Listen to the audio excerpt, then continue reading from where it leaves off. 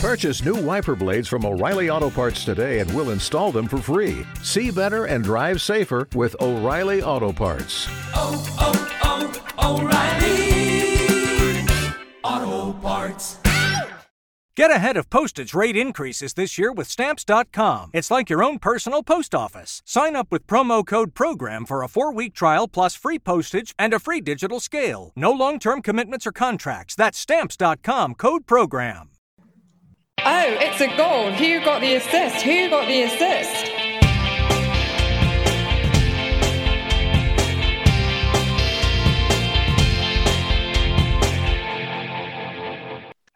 Hello, so what a week. Since we last spoke to you, the European Super League was birthed, raised and killed off in a tumultuous 50 hours, within which this, crawling game week of football, FPL football that is, occurred. Many a billionaire owner was besmirched with mud, but not that many fantasy football managers were. It seemed like it was quite a good week, wasn't it, for everybody out there? No Nick tonight, unfortunately. He's got other commitments, so it's just myself and Anthony.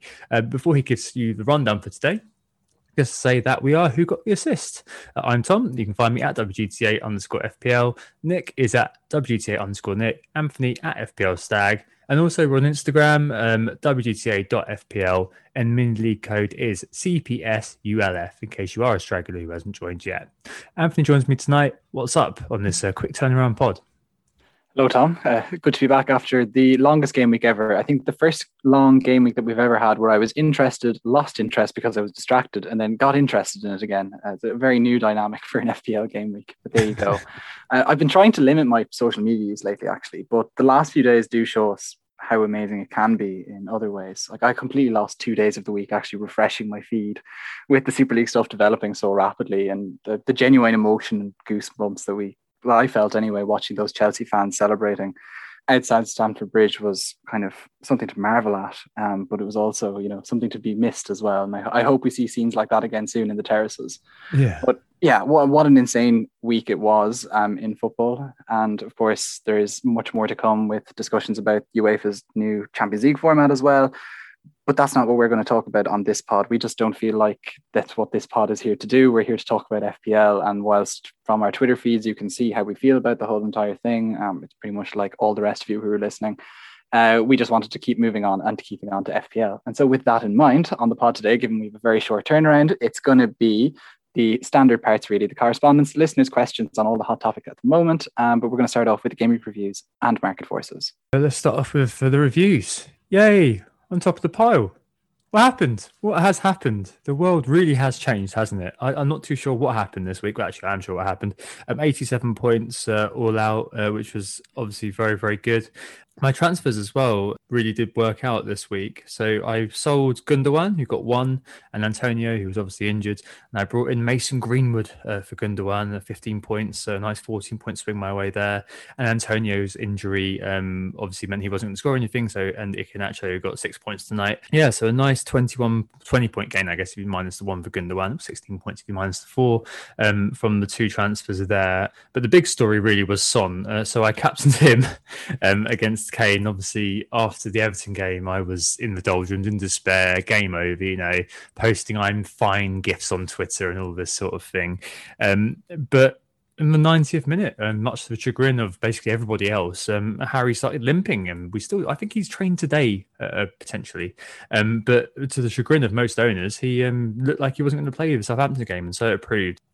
Proper rollercoaster with Son, though. Like, had that goal disallowed in the 76th minute or something like that. I was just in despair at that. I mean, not in despair at the VAR. I agree with the decision. Just to add, I'm not going to start an anti-VAR rant because I'm not that kind of guy.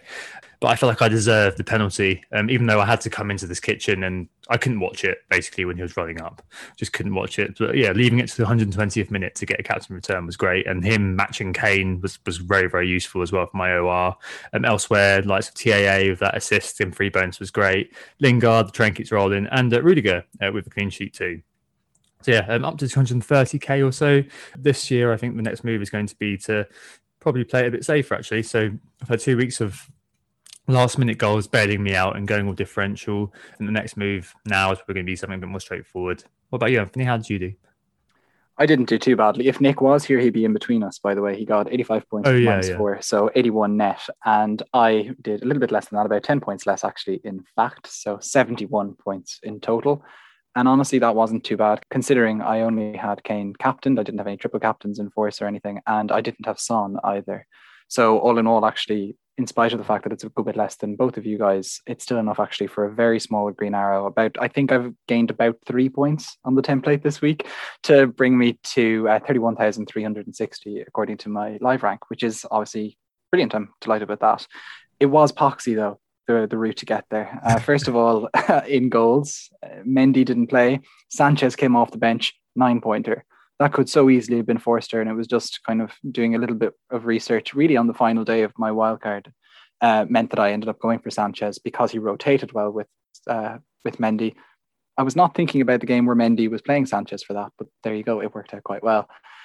Defense, it's a bit of a mixed bag, really. Holdings 2 points was fine. Rudiger 7, Alexander-Arnold 8. Alexander-Arnold's form is unbelievably good. He's extremely promising. I'm delighted I've had him early, and he's definitely the Liverpool guy to have, especially when you compare that with Diogo Jota, who there are questions about his fitness. We're not sure yet, and keep an eye on that, dear listener, all over Friday, as Twitter will continue to ruminate about him. And also Salah only 1 point as well. I did have Lingard, as you say. The train keeps rolling. I'd show on defense as well. I forgot to say that. Bruno Fernandes, Harry Kane captain, Iheanacho. And then I was quite fortunate, really, actually, because I benched Diaz and Gundogan. It was kind of a bit of a strong call, hoping that things wouldn't go too well for them. I didn't even know if Gundogan would play. He obviously did. He had a few shots, none of them in the box. None of them went in. I was okay. And Diaz obviously wiped out, thanks in no small part to the good work of the elite player that is Watkins setting up John McGinn.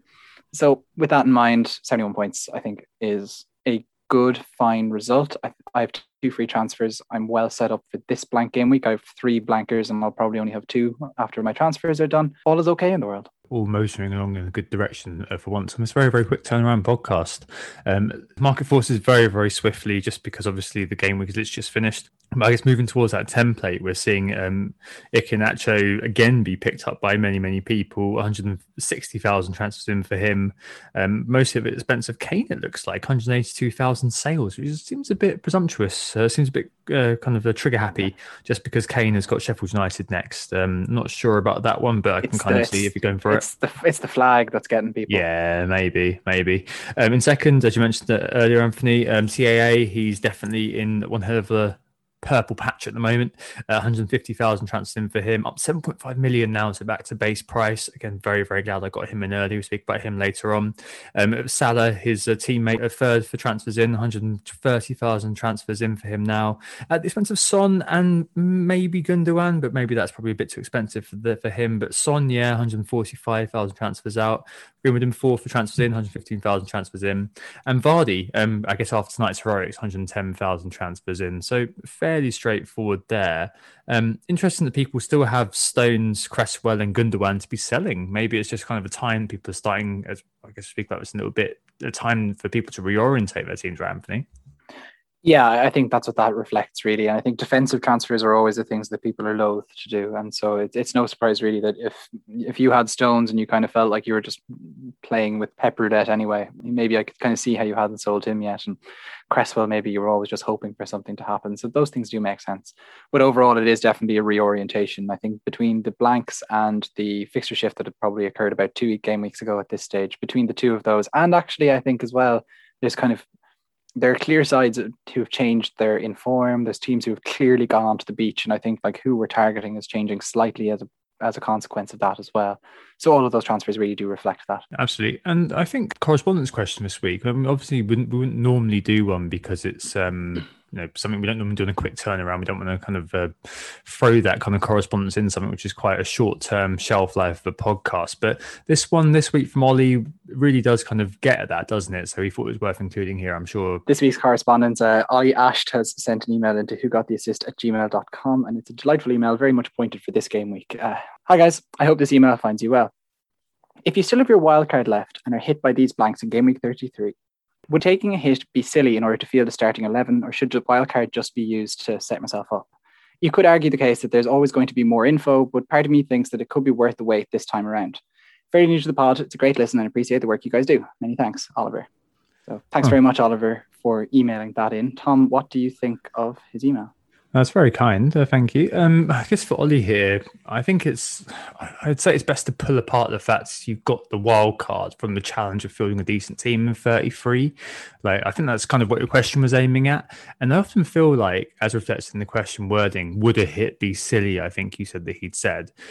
We're often compelled or feel obliged to use our resources to navigate a difficult situation, when the reality is something more basic, like just taking hits, tends to be easier than throwing down the chips, which I think probably is the case here. I know that obviously you could think, the wild card's going to be my get out of jail free card, but it just doesn't feel that way. Game week 34's fixtures are, funnily enough, what I'd be looking at here, not the incoming ones, because that looks really tricky. Like Liverpool meet United, for example, but Liverpool themselves have a really good run from game week 35 onwards, which means using your wild card this week looks a little bit inefficient, I suppose, going forward. And given what Ben Crellin's been saying about the 70% chance, he says, of a double game week in 35 and a blank in 36, it seems the optimal time to use that wild card will be in 35 if you've still got one left, because you can throw that out to maximise double and then navigate the subsequent blank. You can throw together a quite decent team there, which kind of covers both teams equally, I think. And this week as well is quite tricky because, and I think we'll talk about this in a little bit in terms of what we're going to do with Son and Kane.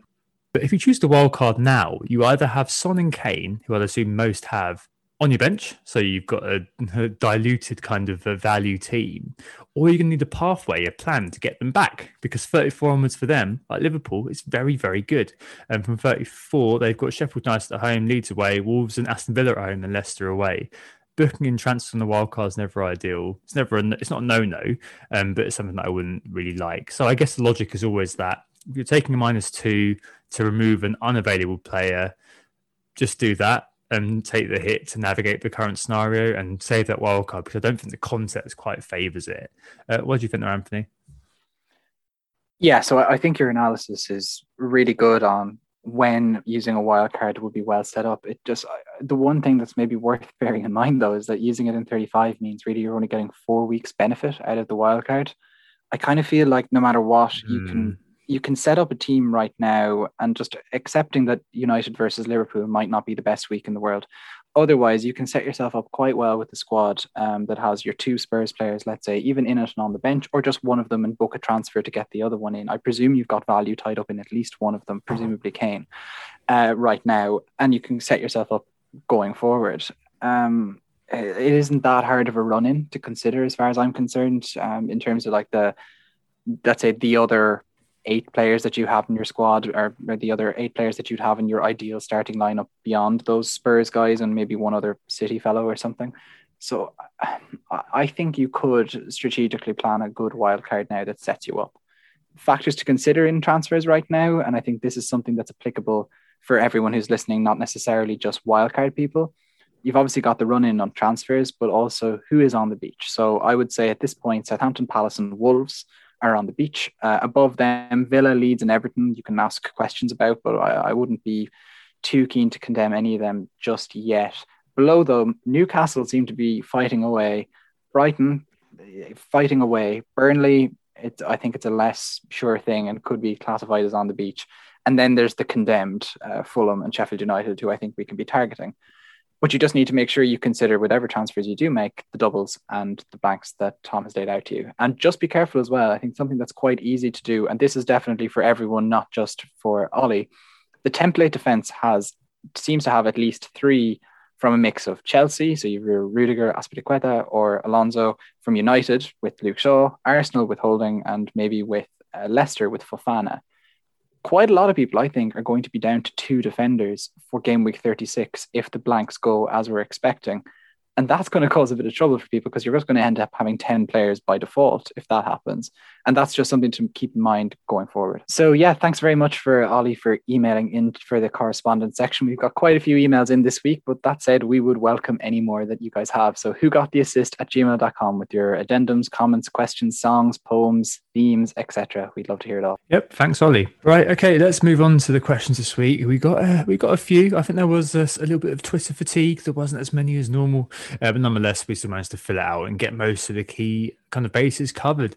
The first one is kind of mid-range cheap buy-ins. So FPL Giraffe asks, should he be prioritising bringing in Jota or Greenwood, bearing in mind he owns Salah but no Bruno? I think maybe given the Jota rumours at the moment, we need to wait and see what happens with Klopp tomorrow. That's obviously Greenwood. But I think there's a wider chat here around Liverpool running that I think this thing's into. So Desperately Can Do Zam. He asks, what are the optimum 2 Liverpool players to go alongside TAA from, Salah, Mane and Robbo? How essential is getting Salah back? And just to remind you, from next game week, Liverpool do have Newcastle at home. They've got Manchester United away in 34, but 35-38. Southampton at home, West Brom away, Burnley away and Crystal Palace at home. A fantastic run for them. So obviously, naturally, a lot of eyes looking at them. To answer Giraffe's question first, if I may, I got Mason Greenwood in last week because I noticed he was third for shots in the box and third for shots for midfielders, as well as having created a couple of big chances. And I was really drawn to the fact as well that Ollie had been praising his game and his development this year. But more importantly was the fact that Martial was absent. So he was quite start-stop before this, but I felt with that guy out, his time come again. Luckily, Burnley were quite obliging, and he's just fantastic value for his price. One of those whose reclassification, like his teammate Rashford, was overshadowed by Aubameyang at the start of the season. So, okay, United's fixture is a bit more patchy. They've got Leeds next, obviously, in Liverpool. Potential double game week, according to Bren Crellin, Aston Villa and Leicester. 36 will be blank then, and Fulham and Wolves. So, an okay end to the season. But I think Greenwood at 7.0, if he does kind of keep this up, he is in great form, or at least in a great purple patch at the moment. Does represent fantastic value at the price point, so that was why I bought him in, and I was very happy to get like 15 points from him. Didn't look likely at half time, but yeah, very, very nice from Mason. What do you think about Mason Greenwood first as a United fan, Anthony? Do you think he's going to be continuing to start? Please say yes. Yes, I do. We were only talking about him, I guess, on the pod last week. We bigged him up quite big last week, actually, didn't we? And it was nice to see you jumping on it and to be rewarded for it as well. Sad I didn't do it. I just banked a transfer instead, but he was kind of the one who was most on my mind, but I'd have had to probably take a hit to make it happen with the City players at the time. So such is the way. Missed out on it. I do think he's worth bringing in, though. As you've said, like you've pointed out basically that, yeah, it's all of the underlying data, not some bits of it, just all of it. Like in terms of attempts now, looking at 27-32, he is now second for attempts in the box, the 15. That's just one less than Kane. It's the same as Salah, and it's more than Diogo Jota. Chris Wood, who was right up there in those metrics for a few weeks. And of course, like his XG is quite good as well. He even has more big chances created than Bruno in that 27-32 period, albeit his 3 big chances created from 5 key passes, making for a greater XA as well than Bruno's. It maybe is a little bit unsustainable. Like those are pretty much teeing up perfect opportunities for teammates. So maybe I wouldn't read in a huge amount into his assist potential from those numbers, but he obviously has a bit of that potential there, and there's no denying that. So yeah, a good pick, I think, Greenwood, especially if the Jota rumours prove true. But I would have been saying that Salah was essential. Just looking at his underlying data, he's perking up, and you can see that in his results as well. And there's a reason why people are so interested in him, with quite a few favourable fixtures to come, as you've noted them already. But we've the Newcastle game, which Newcastle are resurgent, but at the same time, they are Newcastle. They can be scored against. I think United is a fine fixture too. I'm not too concerned for Liverpool in that, especially if they want to qualify for the Champions League. Realistically, they need to try and probably get 3 points from every game they have left. They have 3 teams that we're kind of outlining as on the beach, and West Brom. So that's a pretty decent setup of fixtures for them. Even actually looking at Salah's underlying data, you can even see that he's been doing particularly well in the last few weeks. So between game weeks 1 to 27, his non-pen XG per start was 0.4. That has gone up substantially actually between 27 and 32 to 0.63. And even just to compare a slightly tighter time horizon before now, from game weeks 20 to 27, so you're kind of talking January-ish through to February-ish, you're saying that he had a non-pen XG of 0.44. And obviously, as I say, the last 5-6 game weeks, he's had 0.63. So he really is actually getting more opportunities than he has been. That's in no small part to the fact that Liverpool have perked up substantially from where they were with chasing the top 4 now that they can't guarantee themselves a space in the Super League.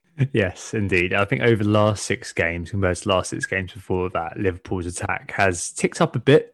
I think ticked up is the word we're using here, rather than saying it's been a significant upturn, because that's not quite the case. Yeah, for sure. Yeah, it's absolutely not. Like, we're not talking about they've returned to last season or the season before that's for him. It's just like, it's better than it was. No. So over the last 6 games, they've had 15 goal attempts per game, near enough. Whereas some 6 games before that, it was 12. In terms of minutes per chance, that's ticked up as well. So 6.4 minutes per chance at the moment compared to 7.7 before that. And also defensively, they're tightened up as well. So big chance conceded 1.8 per game now, which is over the last 6, which isn't fantastic, but I mean, that's pretty decent compared to 2.6 beforehand. And as you mentioned, Salah, very much back in the data, isn't he? He's back in the game there. Obviously, he was rested this week, we think. I don't think he was dropped. I think he was just given kind of that time. Second most shots on target over the last 6, joint top for shots in the box, and 5th for XG, albeit behind luminaries such as Chris Wood, as Anthony mentioned earlier on. And he's actually, a nice little stat, in the bottom 10 in terms of XGI performance versus what he's actually done as well over the last 6. Nice note, Bruno is second from bottom there, meaning that returns are quote-unquote due from him very, very soon. So yeah, I think he's going to be one that those people are going to be jumping on. I think I'm probably just going to bite the bullet and go with him, to be fair. But there are a couple of other options. I mean, Jota, we need to see what happens with him now. He has looked very, very lively over the last few games. Second shots in the box, and also top 6 for XG, although he hasn't expressed that, which is really, really annoying. And Mane as well, the perennial sort of viable alternative for chasers, 5% owned. So on a serious cold streak before the last game week when TAA gave him that tap in. He hadn't scored for 15 games, but he's been putting in acceptable numbers given the style of player he is. Doesn't rifle the shots in like Mo does, but he has those high XG chances, has the big chances, and he could be one of those players who's worth buying. But I think if you are looking at Liverpool, I'm sure you agree with me, Anthony, given what you said earlier, Trent is the guy, isn't he? If you're kind of thinking, all right, I've got Salah, who am I going to supplement him with? Back to monster mode.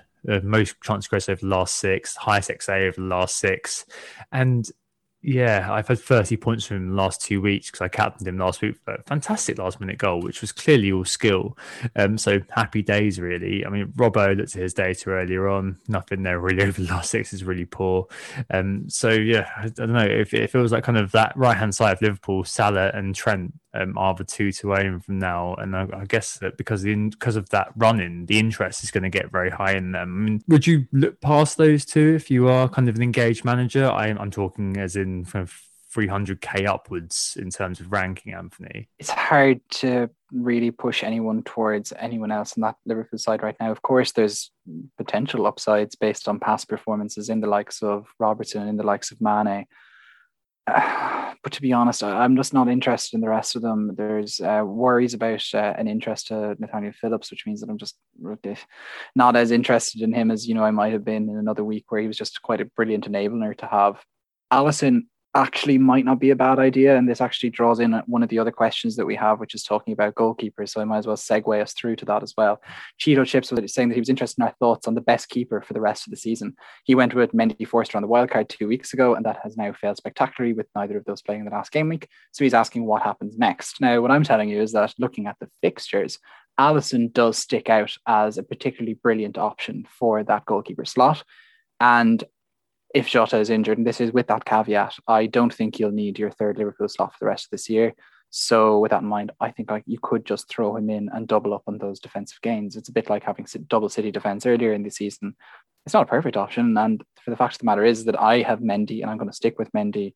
And I reckon he'll play enough games for me not to be feeling too left down. I'm not going to make a goalkeeper transfer. But if you were setting yourself up and just wanted one goalkeeper, especially if you had Forster and then a more expensive goalkeeper, swapping to Alisson isn't impossible. Looking at the fixtures as well, just Leno, Fabianski and Pope. You can call him Fabianski, that's fine. I hate calling him that, but yes, Leno, Fabianski and Pope are there. They have good fixtures. The cheaper fixture kind of option is Meslier from Leeds. Personally, as I say, though, it'll stay with Mendy and Sanchez. I think Sanchez's fixtures are more than adequate for his price. And if Mendy doesn't play, so be it. Covering inverted commas Liverpool defence is probably a good idea. As mentioned earlier, they're becoming more solid, I guess, over the last 6. Yeah. In terms of, transitioning to that question from Gito Chips, Mendy Forster are so unlucky. 20% of the top 100k had gone with that combo wombo. And that was just unfortunate. There's nothing else you can say about that. I stepped away from the Lloris move that I was going to do. So for me personally, I'm just sticking with Emmy, I think, from here.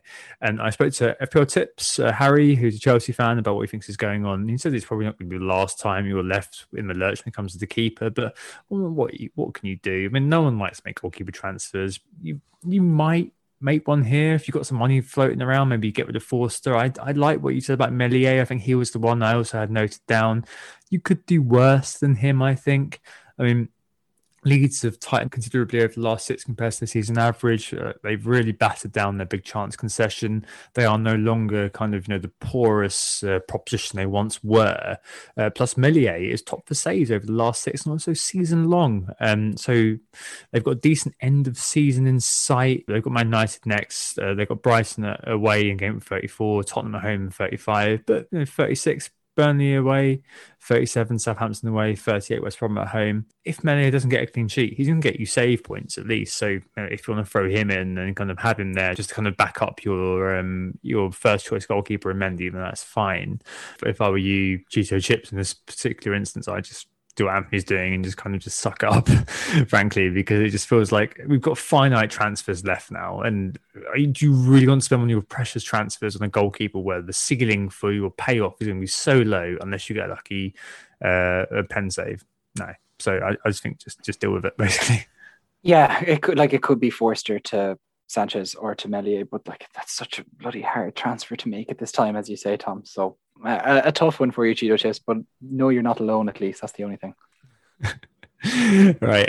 So Spurs next up. So we kind of covered Liverpool. It sounds like we're TAA and Salah on them. But Neil Gupta asks if under Ryan Mason, to touch on Spurs, if an in from the cold Gareth Bale could be a potent differential for the run in. So it's very tricky with Spurs, isn't it? Now we need an idea of how Kane is. We've heard that maybe he may have been training today. At the time of recording, we've got no official confirmation of that. But watching them play at Southampton, he's the guy who makes the team tick, effectively. He's number 9 and number 10, isn't he, at this moment in time? GLC was trying to be the playmaker yesterday, and he was really ring rusty, lots of poor decisions. Easy for me to say, actually, because I was a song captain, hoping he'd find him all those times.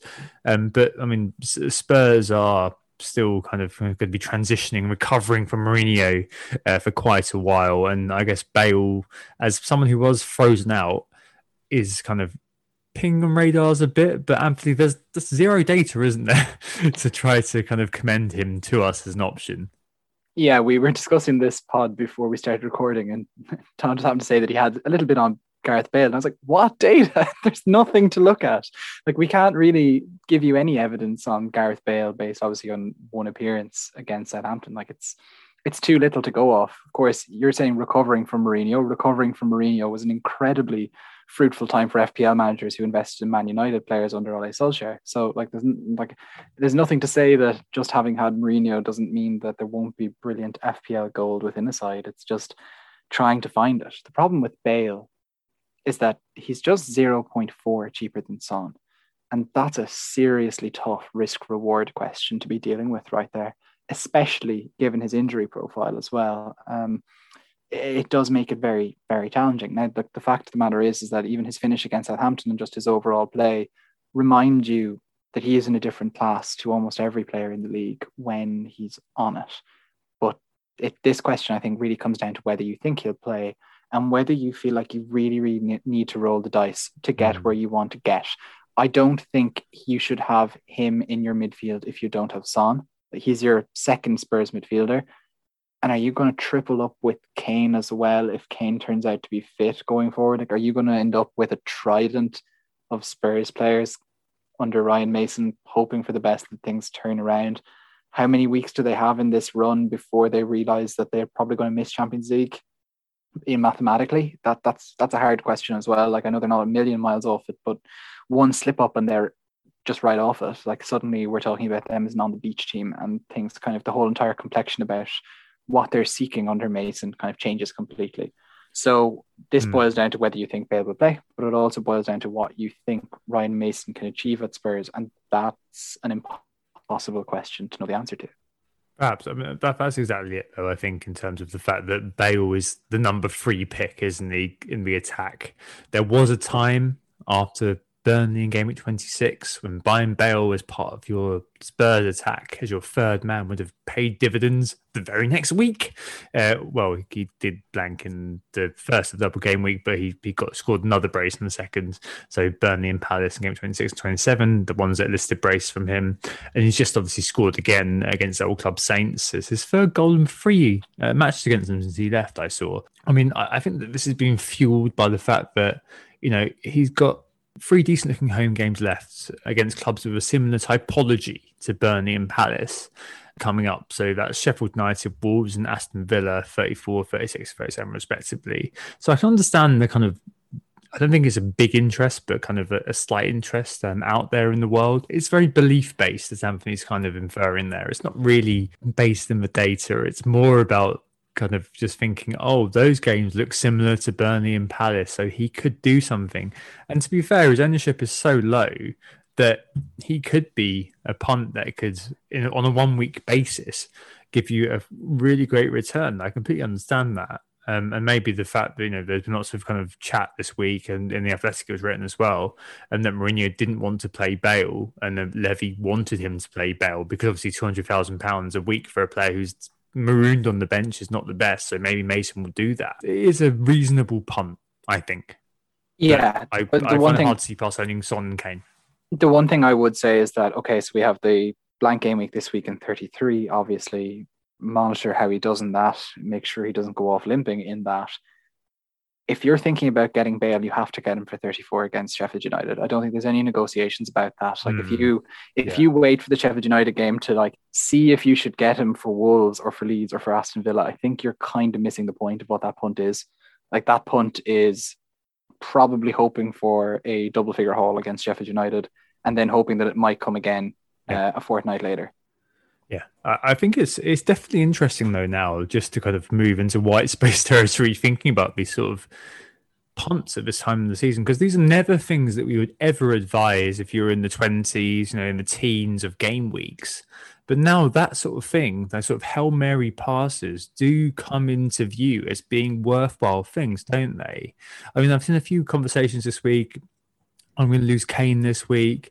I'm going to lose Son this week. I've seen a few people saying, I'm going to lose Bruno because that's going to be my way of financing Salah. It's definitely come through as being that sort of time to just kill the sacrificial lambs, hasn't it, Anthony? And like use the last few transfers just to make something different, because the template is one thing. But now, over the last couple of weeks, I was in a really bad place. So I've made a few changes to try to beat the template in some ways, beat the EO. I mean, do you think this is now the time to start to think about slaughtering the sacrificial lambs and going for these sort of, hell for leather moves, like I guess we're saying Bell would be? If there was a time to be doing that sort of thing, it is now. But I think people need to remember that a lot of people who are probably listening to this podcast probably care about what their overall rank will look like in the cold, hard light of day come August. And I think you need to keep in mind that what it might do to your overall rank, taking those risks, diverging from the template and possibly falling a few 100K in rank at the end of this season.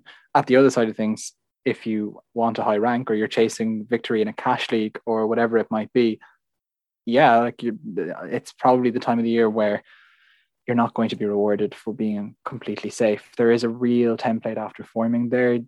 People might get a little bit fortunate that the template might be broken a little bit by injuries this week. Looks like we're going to have some slight divergences again, and everyone's template rating might fall. Mine's at 88% at the moment, which is just skyrocketingly, scarily high for a manager who kind of tends to try to do things differently like me. So with that in mind, take your Hail Marys if you want to take them, but just know the consequences of it going wrong too. Oh, absolutely.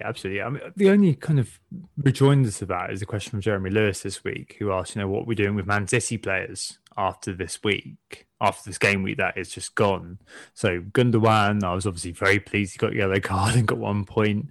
I've got Diaz off the bench. Diaz, I'd happily keep, but 6 million for assist defender, where every game, as our friend Epo Osmo keeps saying, is basically an exhibition. Who cares?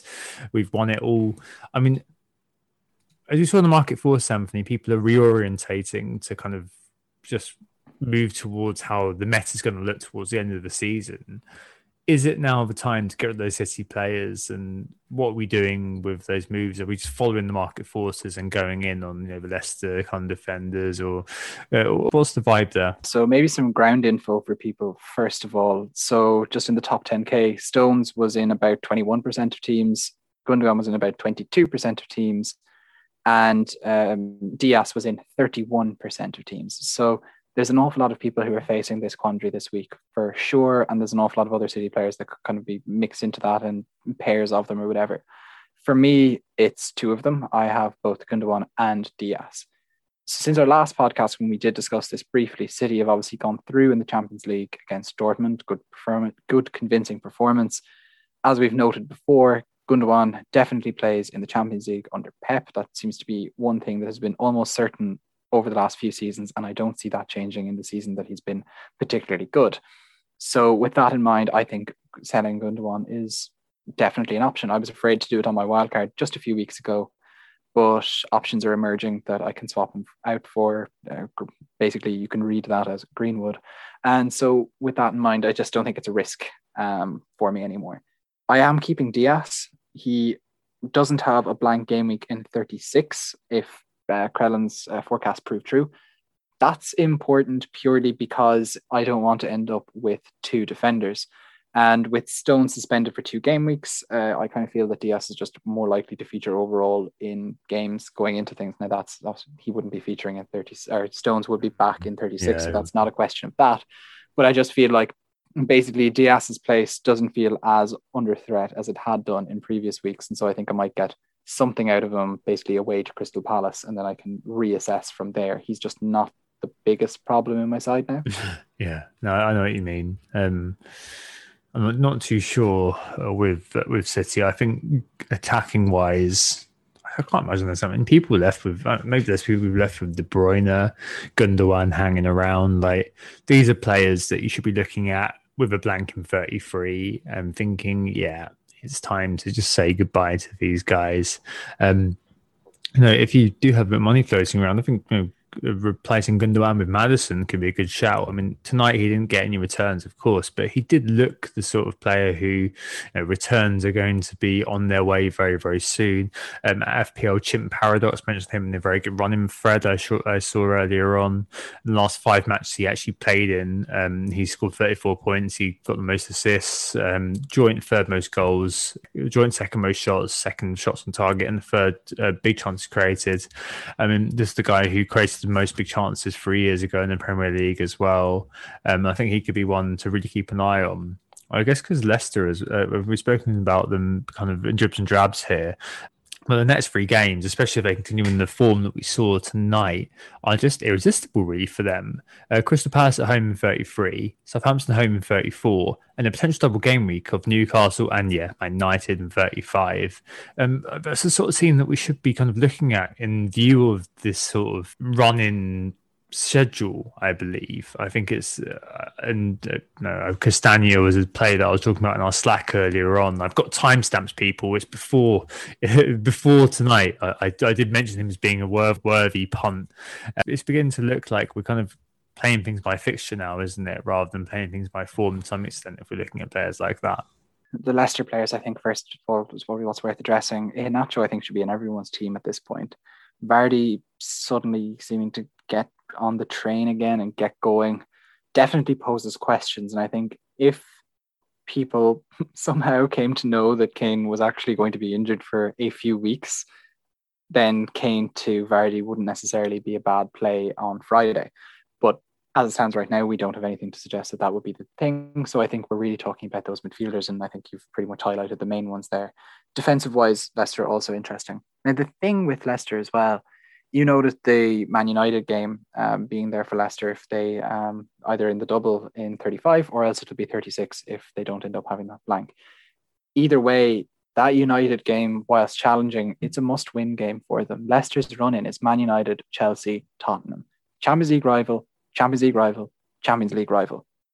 And famously enough, Leicester have missed out in the Champions League in the last few years, often being in positions like they're in right now and falling out of them. These are, whatever about the actual cup final that Leicester are in, these are their cup finals in truth this year. And it'll be really, really interesting to see. Now, United, of all of those fixtures, if they continue their form in the next 2-3 games, especially if United can beat Liverpool, they're going to be in a fairly safe second place at that point. So that might not necessarily be a bad game for Leicester. Chelsea is that's going to be a really tough game. And then the Spurs game, Spurs are either going to be in it at that point, or that's probably almost a playoff game for the Champions League. So these are not games where you would expect Leicester to be on the beach. So I think these are all games where you would expect, top class players to show top class performances. And that's usually where the man of destiny himself, Jamie Vardy, proves his crust, isn't it? Yeah. I mean, you still have him, don't you? No, I haven't. I haven't got him since the wild card. I remember. Yeah, you did very well, didn't you? When you weren't playing, you left. Yeah. He stayed in there. I captained him for one of the game weeks when everyone had like 1 and 2 points. It was great. It's pretty much surged me maybe 100k rank point, 100k rank by itself. But no, I don't have him right now. I'd like to have him, but to be honest, right up until the West Brom game, there was nothing to suggest I was missing out on too much. Yeah, no, I get you. But it's actually when you see the hard fixtures for Leicester that you start to get wondering whether it's time to get Vardy. Yeah, it's the two faces of Jamie Vardy, isn't it? Left in those fixtures, you've got 3 fairly easy looking on paper games: Palace, Southampton, and Newcastle. And you've got Man United, Chelsea, and Tottenham to end the season. I mean, you've got Vardy over the last year, who became a bit of a flat track bully, compared to Vardy, as Nick called it, of a stats buster who absolutely smashed the top 6 teams. Anti-ESL hero, Jamie Vardy, it could be said. Who's 8% owned this week. I can't imagine him being too much of a differential much longer. But I guess that would encompass selling Kane. And I guess... Why do you see him not being a differential? This is the thing, is that I feel like it's fairly standard at this point. I know someone is screaming down saying, no, I have a different set of strikers, but I think it's pretty normal for people to have Kane, Iheanacho, and usually a dud. Like, I feel like me having Chris Wood at 6.2 is almost a very expensive third name on that list. You've got Wood? I do indeed. Podcast, Anthony. All those shots in the box, Tom, had me interested, but of course, that's not necessarily the case anymore. And so he's a potential option for my side. But geez, there's no stretching that to Vardy, and as well, very hard. Like, do I really want to have 2 Leicester strikers? It's just so hard to know. I think I personally am going to end up waiting out the Palace game and see what's happened from there before I make any decisions on Vardy. But that's not a winner's play, I would say. Like, no, the winner gets him early, right? Or they've already got him. The boss is gone. But if the bus hasn't left, then it's certainly leaving against Crystal Palace at home at 8:00 on the 26th of April.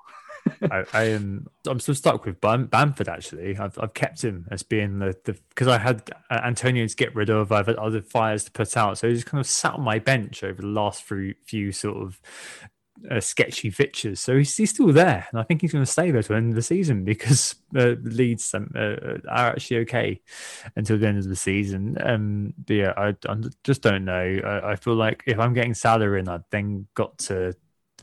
Son's going to be the sacrifice, and then things get very, very hairy in terms of how you do it because there's a bit of a lack of flexibility at the moment. Because if we're saying that we're going to be keeping Kane, which I think we probably both are, let's be fair, unless we hear something tomorrow which is going to be drastically changing that paradigm. I mean, you've got Salah in play. You've got Fernandes still probably in play. I mean, okay, he's not done anything over the last 6 games apart from that penalty against City and the assist against Brighton. But let's be fair, he's one haul away from being essential. And you've got Trent now back in play. Things are getting very, very tight, aren't they? And Vardy becomes that sort of ancillary punt when you're really chasing. Maybe that's one I should be looking at, to be fair. But, I mean, you're not going to be removing the likes of Bruno, are you, Anthony? It's not going to happen, is it? I I think he's the one who's looking most vulnerable for me after what's happened. But if it was like Leeds, as we were saying before we came on air, it's one of those fixtures where you look at it and you just go, yeah. I mean, if he does perform big, then suddenly I've got a big headache because there's no way I can remove him then.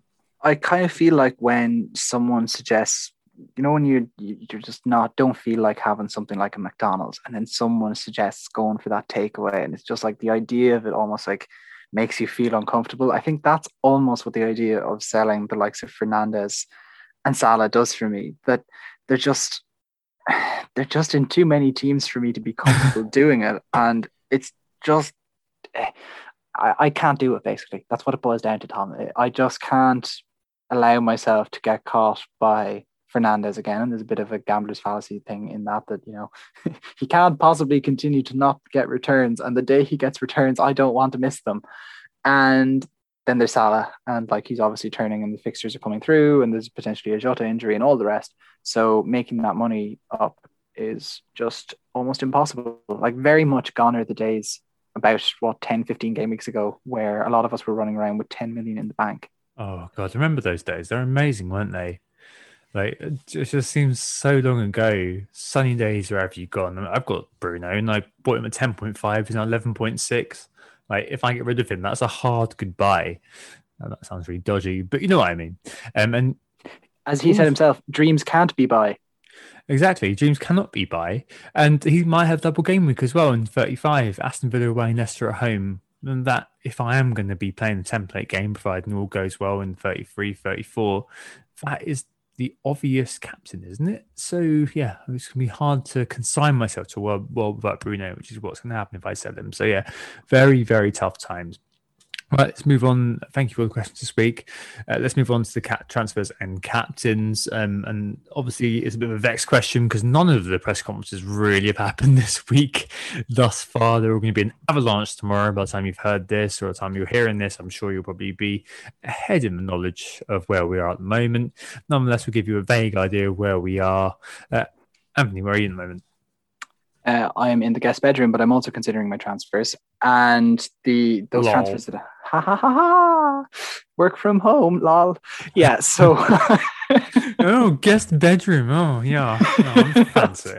Oh, right, I've got two of them these days, bro. Yeah, Tom's new house, guys. It's a mansion. So yeah, obviously, I think what I was considering was Gundogan out and possibly Wood out to get Greenwood and a dud in. That has changed dramatically now if the Jota injury news is true, and so Jota will go if he's injured, especially because the rumors suggest it's a pretty bad injury. So it would be pretty much him out. Likewise, if there was news that Kane was going to miss, let's say, any more than 2 game weeks, I think I'd be selling him as well, and I'd be finding a way to get him in back later, because Vardy's fixtures are just so good that it's just an easy transfer to try and chase some extra green arrows. So let's just say, for everyone who's listening, Jota and someone else out to get Greenwood and probably a dud in somewhere. And those would be it. Captaincy, I actually have had it on a Hinacho all week, and Leicester's game hasn't necessarily changed that feeling. I just feel like I've had quite a few weeks where I've zigged or zagged, whatever you want to choose, with my captaincy away from the template, and it hasn't worked all the time. And now that I'm at 31k, the whole mindset has changed from when I was at 250 and 150k. Like, I just want to, I've got about 30 points to catch to the top 10k. It's going to become 50 points if I pick the wrong captain and it goes horribly wrong. And so with that in mind, I think I'm going to be really boring and go with Salah. Thank God. I'm glad you said that, because I've got the captain on here, Nacho. And if you didn't do that... not again. So basically, I've got two picks. By the time you heard this, hopefully Jota will be fine, and that will mean that I can do plan A, which is Azpilicueta and Diaz out, and Robbo and Castagna in for a -4. Quick turnaround, mess that up in the defence and kind of sort everything out. The issue is, if Jota is as injured as people are saying he is, I'm going to have to get rid of him. I'm probably going to have to get rid of Son as well. I'm then going to have to do something quite straightforward: get Salah, get ESR, probably. Sorry, where has this come from? Huh? Where has Smith Rowe come from? Oh, because he's so basically he's cheap. He's one of our integral players now. Actually, he's got. I know that. But... He's the Ramsey box to box individual. 4.2. I mean, if I've got Jota and Son, then I've got Salah and I've got up to 4.8 million that I can spend. So you're looking at, do I buy Jorginho? Tom, he started once in the last 4 games. It doesn't matter. There's been no Euro. He's 4.2 million. This all priced in, and I've got Rudiger on the bench as well to come in if needed. It's all priced in. Are you ready for blanks? Yeah, if he's 4.2 at 1 point, no blank. Not as in blanks from him. I mean blank game week if he has it. Are you going to set yourself up to be down numbers too much? Yeah, I don't think I'll be too bad because. I probably moved Aspilicueta on by then. I'm only going to have a Iheanacho, and then unless you've jumped on this Vardy wagon. Well, I don't think I'll be jumping on the Vardy wagon probably. And my United wise, I have Bruno and Greenwood, but then Bruno's very easy to move because I've been saying transfers. easy to move and never come back. Just in time for him just in time for him to play Fulham.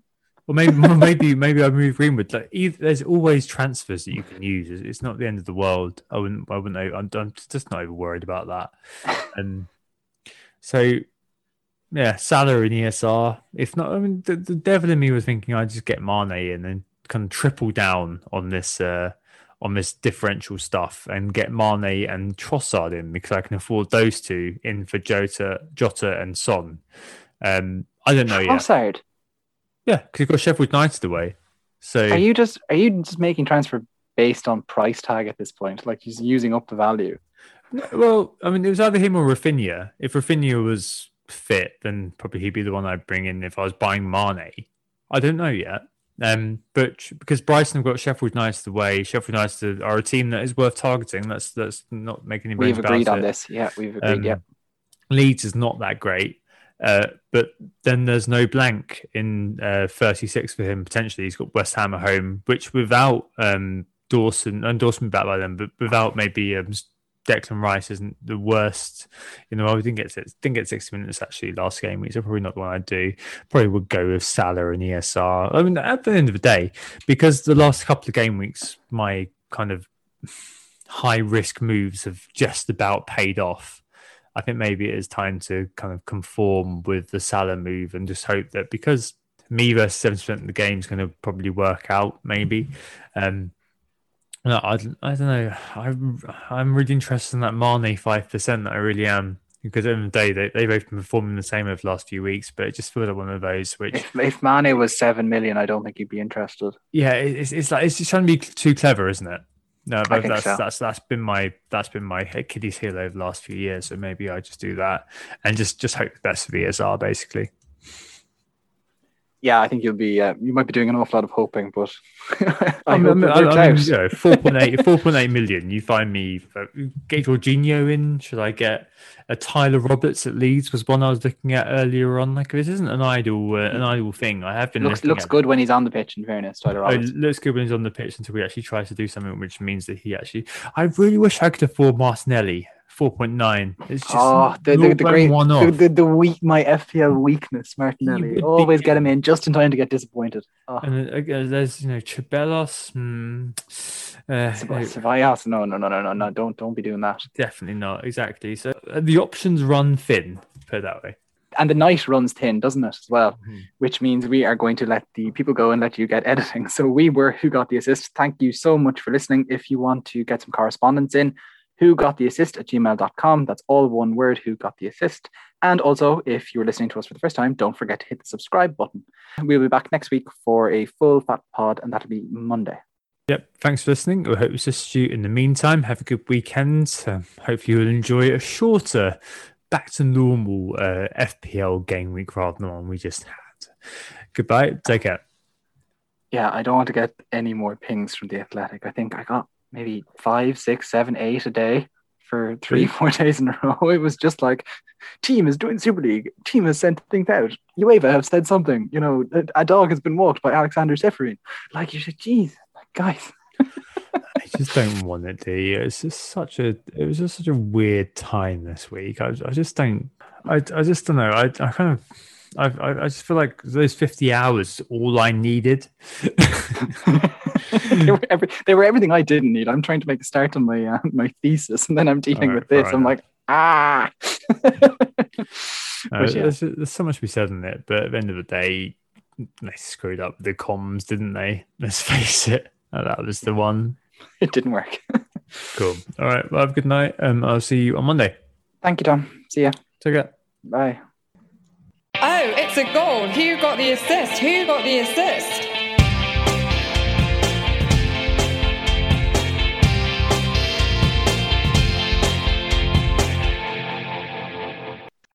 Sports Social Podcast Network.